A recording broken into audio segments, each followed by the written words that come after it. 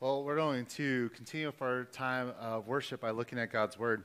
And if you've been with us for the past 2 weeks, you'll notice I'm still wearing this microphone that tends to act up. And that's because we tried for like an hour and a half to recreate the problem, and it didn't happen. So maybe we fixed it somehow. So we're looking at today at John chapter 11. What we're doing this fall is we're walking our way through the Gospel of John, and we're looking how Jesus is speaking into our lives, into very specific aspects and corners of our hearts. And today, as we look at John 11, the ideas that we're going to be thinking about is Jesus and your pain. Jesus and your pain. This is an incredibly rich and beautiful chapter. John chapter 11, I'm going to be reading from the English Standard Version. We'll be reading verses 1 through 8, and then jumping ahead to verses 17 through 44. You can follow along in the worship guide or in your own Bibles or on the wall behind me. So let's give our careful attention to the reading of God's Word, and this is God's Word given to you this morning. Now a certain man was ill, Lazarus of Bethany, the village of Mary and her sister Martha. It was Mary who anointed the Lord with ointment and wiped his feet with her hair, whose brother Lazarus was ill. So the sisters sent to him, saying, Lord, he whom you love is ill. But when Jesus heard it, he said, This illness does not lead to death. It is for the glory of God, so that the Son of God may be glorified through it. Now Jesus loved Martha and her sister and Lazarus. So when he heard that Lazarus was ill, he stayed 2 days longer in the place where he was. Then after this, he said to the disciples, Let us go to Judea again. The disciples said to him, Rabbi, the Jews were just now seeking to stone you, and you are going there again? And jumping down to verse 17. Now when Jesus came, he found that Lazarus had been in the tomb 4 days. Bethany was near Jerusalem, about 2 miles off, and many of the Jews had come to Martha and Mary to console them concerning their brother. So when Martha heard that Jesus was coming, she went and met him. But Martha remained seated in the house. Martha said to Jesus, Lord, if you had been here, my brother would not have died. But even now I know that whatever you ask from God, God will give you. And Jesus said to her, Your brother will rise again. And Martha said to him, I know that he will rise again in the resurrection on the last day. Jesus said to her, I am the resurrection and the life. Whoever believes in me, though he die, yet shall he live. And everyone who lives and believes in me shall never die. Do you believe this? She said to him, Yes, Lord, I believe you are the Christ, the Son of God, who is coming into the world. When she had said this, she went and called her sister Mary, saying in private, The teacher is here and is calling for you. And when she heard it, she rose quickly and went to him. Now Jesus had not yet come into the village, but was still in the place where Martha had met him. When the Jews who were with her in the house, consoling her, saw Mary rise quickly and go out, they followed her, supposing that she was going to the tomb to weep there. Now when Mary came to where Jesus was and saw him, she fell at his feet, saying to him, Lord, if you had been here, my brother would not have died. When Jesus saw her weeping, and the Jews also who had come with her also weeping, he was deeply moved in his spirit and greatly troubled. And he said, Where have you laid him? They said to him, Lord, come and see. And Jesus wept. So the Jews said, See how he loved him. But some of them said, Could not he who opened the eyes of the blind also have kept this man from dying? Then Jesus, deeply moved again, came to the tomb. It was a cave, and a stone lay against it. Jesus said, Take away the stone. And Martha, the sister of the dead man, said to him, Lord, by this time there will be an odor, for he has been dead 4 days. Jesus said to her, Did I not tell you that if you believed, you would see the glory of God? So they took away the stone. And Jesus lifted up his eyes and said, Father, I thank you that you have heard me. I knew that you always hear me. But I said this on account of the people standing around, that they may believe you sent me. When he had said these things, he cried out with a loud voice, "Lazarus, come out." The man who had died came out, his hands and feet bound with linen strips, his face wrapped with a cloth. And Jesus said to them, "Unbind him and let him go." This is the gospel of our Lord Jesus Christ. Praise be to Christ. Let's pray together. Father God, thank you for this day. Thank you for this word. We pray that as we consider your word, your Spirit would be speaking into our life, and that we would know your word, and that we would be confronted, and that we would really see your beauty, that our sin would be challenged, and that we would be drawn to you and have faith in you. In Christ's name I pray. Amen. One of the most common objections against the Christian faith is this idea of pain. It's this problem of pain. And in fact, this is such a powerful objection, it serves as a defeater belief. And what I mean by a defeater belief, use those words in a definition, it is a belief that defeats faith. In other words, because pain exists, a good, loving God cannot exist. That is the construct of this defeater belief. But what makes this particular objection to the Christian faith very powerful is not just the fact that it's an intellectual one. It is actually one that is deeply personal. That we are here in this room, and every single one of us has been impacted by the deep pain in this world. We have been impacted in deep and personal ways because we endure pain and suffering. Perhaps you're here this morning and you are in your body physically in pain. That could be one example. But also, the fact is that death touches every single one of us in so many different myriad ways. And sometimes it's expected, where loved ones die in old age. And other times, some loved ones die amidst tragedy. And personally, I think of high school friends dying in car accidents or freak accidents in college. But those are deeply personal stories, and I'll start crying and I'll share them for another time. But perhaps you yourself can think of some of these examples in your own life.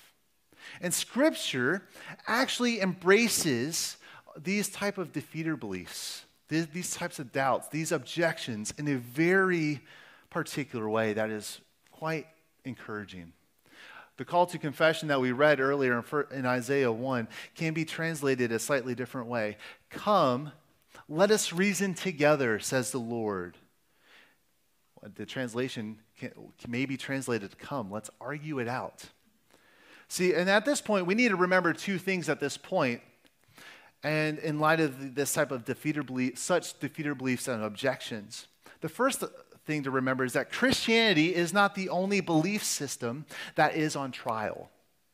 Every belief system is on trial. For example, a secular belief system may say that there is no God, there's no afterlife. This life is all there is. You live and you die. Pain is natural. Death is natural. Death happens. There's no purpose in it. That's one belief system. It's a secular ideology. Another example, and perhaps from the Eastern perspectives, Hinduism and Buddhism have variations of this idea of karma, where your past actions impact your current life right now, where your past leads to good or bad things. It's karma. There's lots of different variations. So not only is Christianity is not only the only belief system on trial. Secondly, there's a question that must be answered, that which belief system makes sense, corresponds to reality, and actually encourages us to live lives of love and hope and faith. These are some things to really think about as we begin with this question in mind as we look at this text. And just briefly, because this passage of John 11 fits within the larger answer to that question, of the problem of pain. Scripture says lots of things to the answer to that question. And I'm just going to share them very briefly. We're not diving into all of them, but it's really helpful to understand how this passage fits within that larger answer.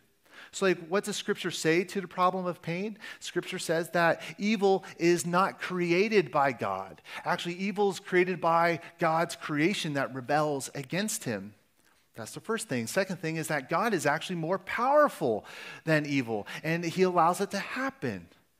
The third thing is that evil is actually redeemed and is used for good. And that eventually someday will come when all of evil will be judged within this world. Because when we think about the pain in our lives, pain comes from the evil of sin. So that's as we begin to think about it. So just jumping into John 11 now. John 11, we see Jesus being glorified in a wonderful way. He's being glorified in this amazing way. And we just finished last week considering John 10, Jesus is the good shepherd. So how is Jesus being the good shepherd, and how is Jesus being glorified here in this passage? Let's jump in. So quickly here we see that Jesus. And so I'm really focusing on the person of Jesus, and then we'll look at Martha and Mary. As we look at Jesus here, we quickly learn at the outset of this passage that a beloved friend of his, Lazarus, had died. He died of an illness. And Lazarus' sisters, Martha and Mary, sent word to Jesus when he was still ill and said, hey, your friend is on his deathbed. He is ill. And at least this would be an opportunity for Jesus to come and say a final goodbye to his loved ones. That's one idea. But the Jews are also here in this passage, and they ask a question that both Mary and Martha also ask. Could not the man who healed a man born blind also raise this man, not just raise, could not he who healed this blind man also prevent him from dying? Now, do you notice how the miracle of healing the blind man is on par with illness right there? Now, Jesus' love and affection is actually mentioned for us several times in this passage. We see this in verse 3, verse 5, verse 35. Jesus' love for Mary and Martha and Lazarus was apparent to everyone around him. But there's a question that I ask and that I feel, and perhaps you're wondering this too, but did he really love him since he delayed? Because when I have gotten the phone call to come and say a final goodbye or that someone is ill, I've hopped in a car and driven across the states just to say a final goodbye. And haven't you perhaps done the same? Or at least wanted to? And the disciples offer a reason, and perhaps this is actually quite plausible. They assume that Jesus did not want to go to Jerusalem because he feared for his life. In John 10, verse 32, the Jews pick up stones with the intention of stoning Jesus to death. And so when the disciples learned that Jesus was going to Bethany, we didn't read this passage, but the disciples actually point this out to him. It's like, hey, they just tried to kill you. But one verse we did not read is from Thomas. And it's, I believe, in verse 16. When it's Thomas, he says, so Thomas, called the twin, said to his fellow disciples, let us also go that we may die with him. His disciples are with him, thinking that Jesus is going to go die, and they're willing to die with him as well. So that's the plausible idea that they're thinking, that Jesus did not go because he did not want to die. But that's not the case for us whatsoever. This is what we read about in verse 14 and 15. It is for the glory of God that the Son of God may be glorified through it. Then Jesus told them plainly that Lazarus has died, but for your sake I am glad I was not there so that you would believe, but let us go to him. Now, within our language in 2021, we do not use this word glorify that often. It is a very unique religious language, religious word, but what does it mean?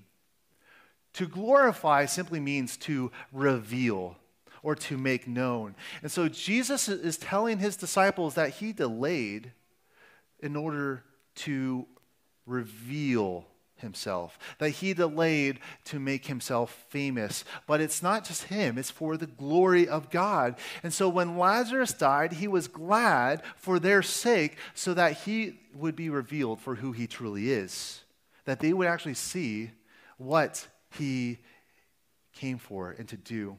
And if we are honest with ourselves, this bothers every single one of us because this challenges our sense of pride. We want to be in the know. We want answers. We actually want to be in control. But one of the truths about God is this, is that if we know everything he does, and we are concerned with his love, if we are concerned with his justice, then we would actually want what he does. So Romans 8 tells us that everything happens for our good. If we would know everything that God does and are concerned with his love and good, then we'd be content with that and actually want that for ourselves. There's another story in Scripture that is actually full of pain and suffering. It's actually the oldest book in the entire Bible, and it's the book of Job. And this is telling, as this question of pain and suffering is one that has been around since the fall of mankind. This is telling, it's been around for history. But as Job faced this incredible and truly unimaginable suffering, he had these three friends that would come to him, that would simply be present with him. But they began to have these series of conversations. And throughout those conversations, they offered their own understanding as to why this pain and this suffering happened. Perhaps it's your fault. And they said very hurtful, cruel things. And this stands in stark contrast with what Jesus does. That how does Jesus come to comfort Martha? How does Jesus come to Martha, how does Jesus come to comfort Mary? Because what we see in these next 2 points of Martha and Mary, Jesus is embodying this goodness and this love and this care as he speaks to them. Because when we suffer, and friends, you know this, we need two things. We need two things, and we see both of these things, first with Martha and then with Mary. With Martha, we learn that we need this resurrection encouragement, this resurrection hope. And this is in verses 21 through 27. See, when Martha learns that Jesus came, she rises, she went out to meet him. And you hear her faith in her voice when she says this, "Lord, if you had been here, then my brother would not have died." She believes that Jesus could have prevented death. Jesus could have prevented death. And she continues and says that, and I still believe this, that whatever you ask of God, he will answer your prayers. And so Jesus responds to that. He seizes the moment and he explains a few things to her. But he says to her, your brother will rise again. And here's Martha. Sure, I know he'll rise again at the end of days, at the future resurrection. But Jesus replies to that and says, I am the resurrection and the life. And so what Martha is showing us is that she's partially right, that there is a future resurrection. But she is unaware that the living resurrection is right in front of her, that the source of all life is standing 2 feet, 3 feet, right there in front of her. And she makes this lovely, beautiful confession about Jesus at the tail end of this conversation. She says to him that you are the Christ, the Son of God, who is coming into the world, the Son of the living God who is coming to come into the world. Now, this is the Gospel of John. There's a similar passage in Matthew 16. In Matthew 16, who makes this confession? That Jesus has this conversation with his disciples. Who do you say I am? And then Peter says, you are the Christ. In John's gospel, the very first person to realize that Jesus is the Christ is Martha. And that happens right here in this passage. But she also points out that Jesus is the Son of God. She has that insight. And to go back a step to the first few verses that we read in verses 1 through 7, Jesus is having this conversation with his disciples. And he tells them that the Son of God is about to be revealed, about to be glorified. Martha was not in that room. But by faith, she was in that room. She has this faith that Jesus is the Son of God who's coming into the world. And so this is actually going to be an incredible comfort to her. And this should be an incredible comfort to us. That the resurrection is not just this abstract idea. It's not just a metaphor for the next life or heaven or anything like that. It's grounded in our life today because Jesus is the resurrection and the life. It's not grounded so much in our life today. It's grounded in God himself, that God loves you and pursues you, and he is the one who offers you this promise of, behold, I'm making all things new. And if you know God now, today, you are connected to that resurrection life today. It's relevant to your life in this very moment. And he's encouraging Martha with this news that the resurrection is real, and it's beautiful, and it's rooted in him. That anyone who will look to Jesus, though he die, would live. That though he die, he would actually never die. But with Mary, we see Jesus encouraging Mary in a different way. So with Martha, Jesus encourages Martha with words of encouragement. But with Mary, he encourages her in a different way. Mary, and this is verses 28 through 37, Mary is sitting in her house. But when she learned that Jesus wanted to meet with her, she gets up and she runs out. And she had the same heart that is full of faith. And it's the same faith that her sister Martha had. Lord, if you had been here, then my brother would not have died. And she burst into tears, weeping. And Jesus, at this point, sees the Jews who are also with her, comforting her. They are weeping, and he's like, where have you laid him? Where have you laid him? But when Jesus, I'm looking for the specific verse. Where's the dead? It comes up later. Sorry, I need to come back to it in a moment. But at this point, Jesus, as he sees Mary weeping, as he sees the Jews weeping, and he's like, where have you laid him? Jesus is deeply distressed and troubled within his heart, and he weeps. He is deeply troubled, and he weeps. And so in this, we actually see the way that Jesus encouraged Mary. He is simply being present with her. His tears are born out of love and a troubled heart. He loves Mary. He sees her grief over losing her dear brother, whom Jesus also loved. And even the Jews who are with Mary and Martha say, see how he loved him. See how he loved him. See, and Jesus is ministering to and encouraging Mary with his presence. So one of the greatest television shows of all time is The West Wing. And the president's chief of staff is talking to one of his employees, and he offers a parable of sorts, and it goes like this. The parable says this, that a man is walking down the street and he falls down a hole. The hole is so steep, he cannot get out. And so a doctor walks by. A doctor walks by, and the man shouts out, hey, can you help me out? And so what does the doctor do? He writes a prescription and throws it down the hole. Then a priest walks by, and the man shouts out, Father, can you help me get out? And so the priest writes it down in prayer and drops it in. And then a friend walks by, and the man yells up. He says, hey, Joe, can you help me out? And the friend jumps into the hole. Joe, are you stupid? Now we're both stuck in here. Well, yeah, I've been in here before, and I know the way out. This is a picture of a friend. Here's a friend in our passage to Mary and to Martha, and that friend is Jesus. And all throughout Jesus' ministry, all throughout John's gospel, Jesus has actually referred to himself as the Son of Man. This is actually the first passage where Jesus refers to himself as the Son of God. But this idea of Son of Man is actually one of Jesus' favorite names for himself. It captures his humanity because Jesus identifies with us. He is fully man, and he experiences great grief and pain. And that is, friends, the reality of his incarnation, of God coming into the flesh. That is the reality. And so when we look at Scripture, we are told that Jesus is our friend. That is a reality that exists because of his incarnation.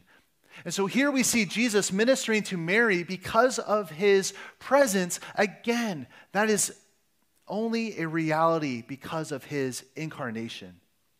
But here in this passage, we see Jesus revealing himself and referring to himself as the Son of God. He tells his disciples that he delayed going to Lazarus so that the Son of God may be revealed. That's why he delayed. That is the answer to his question.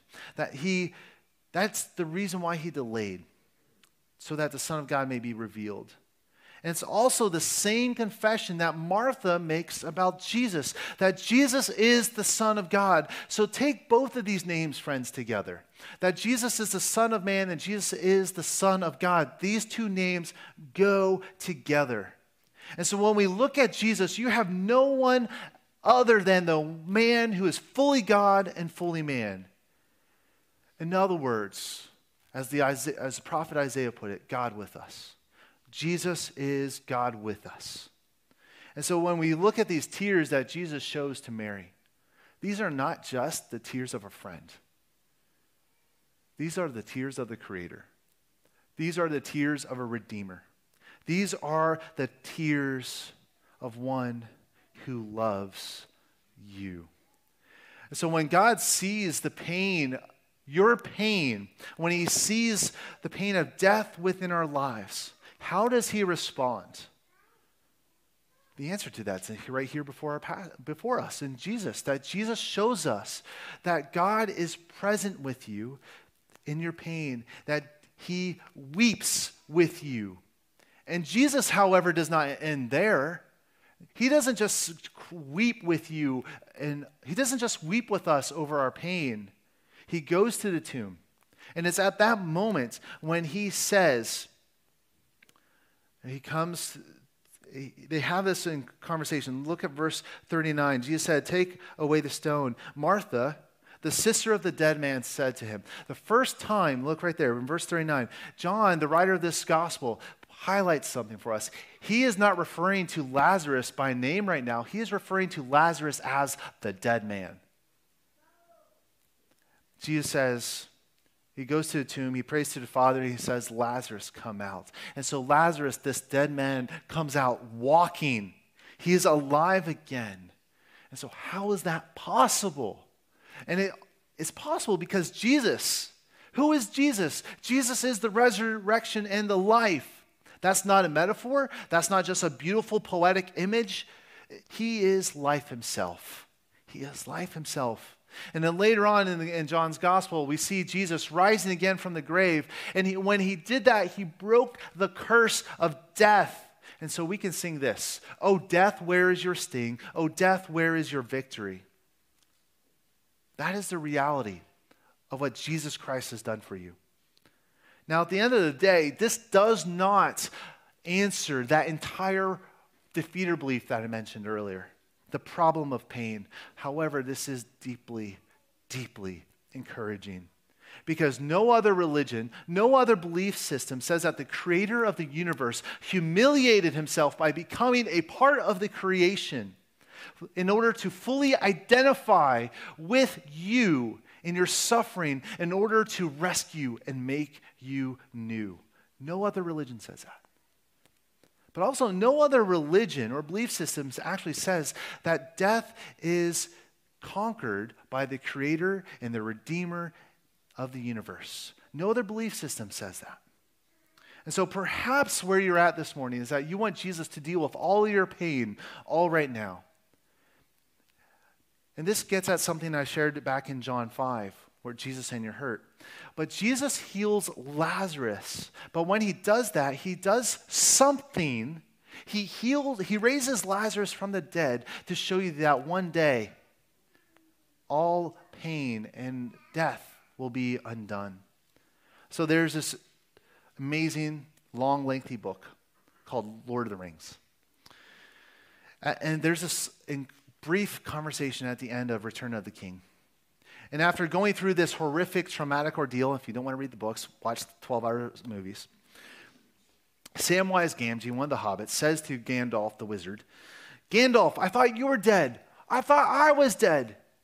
Is everything sad going to become untrue? What has happened to this world?"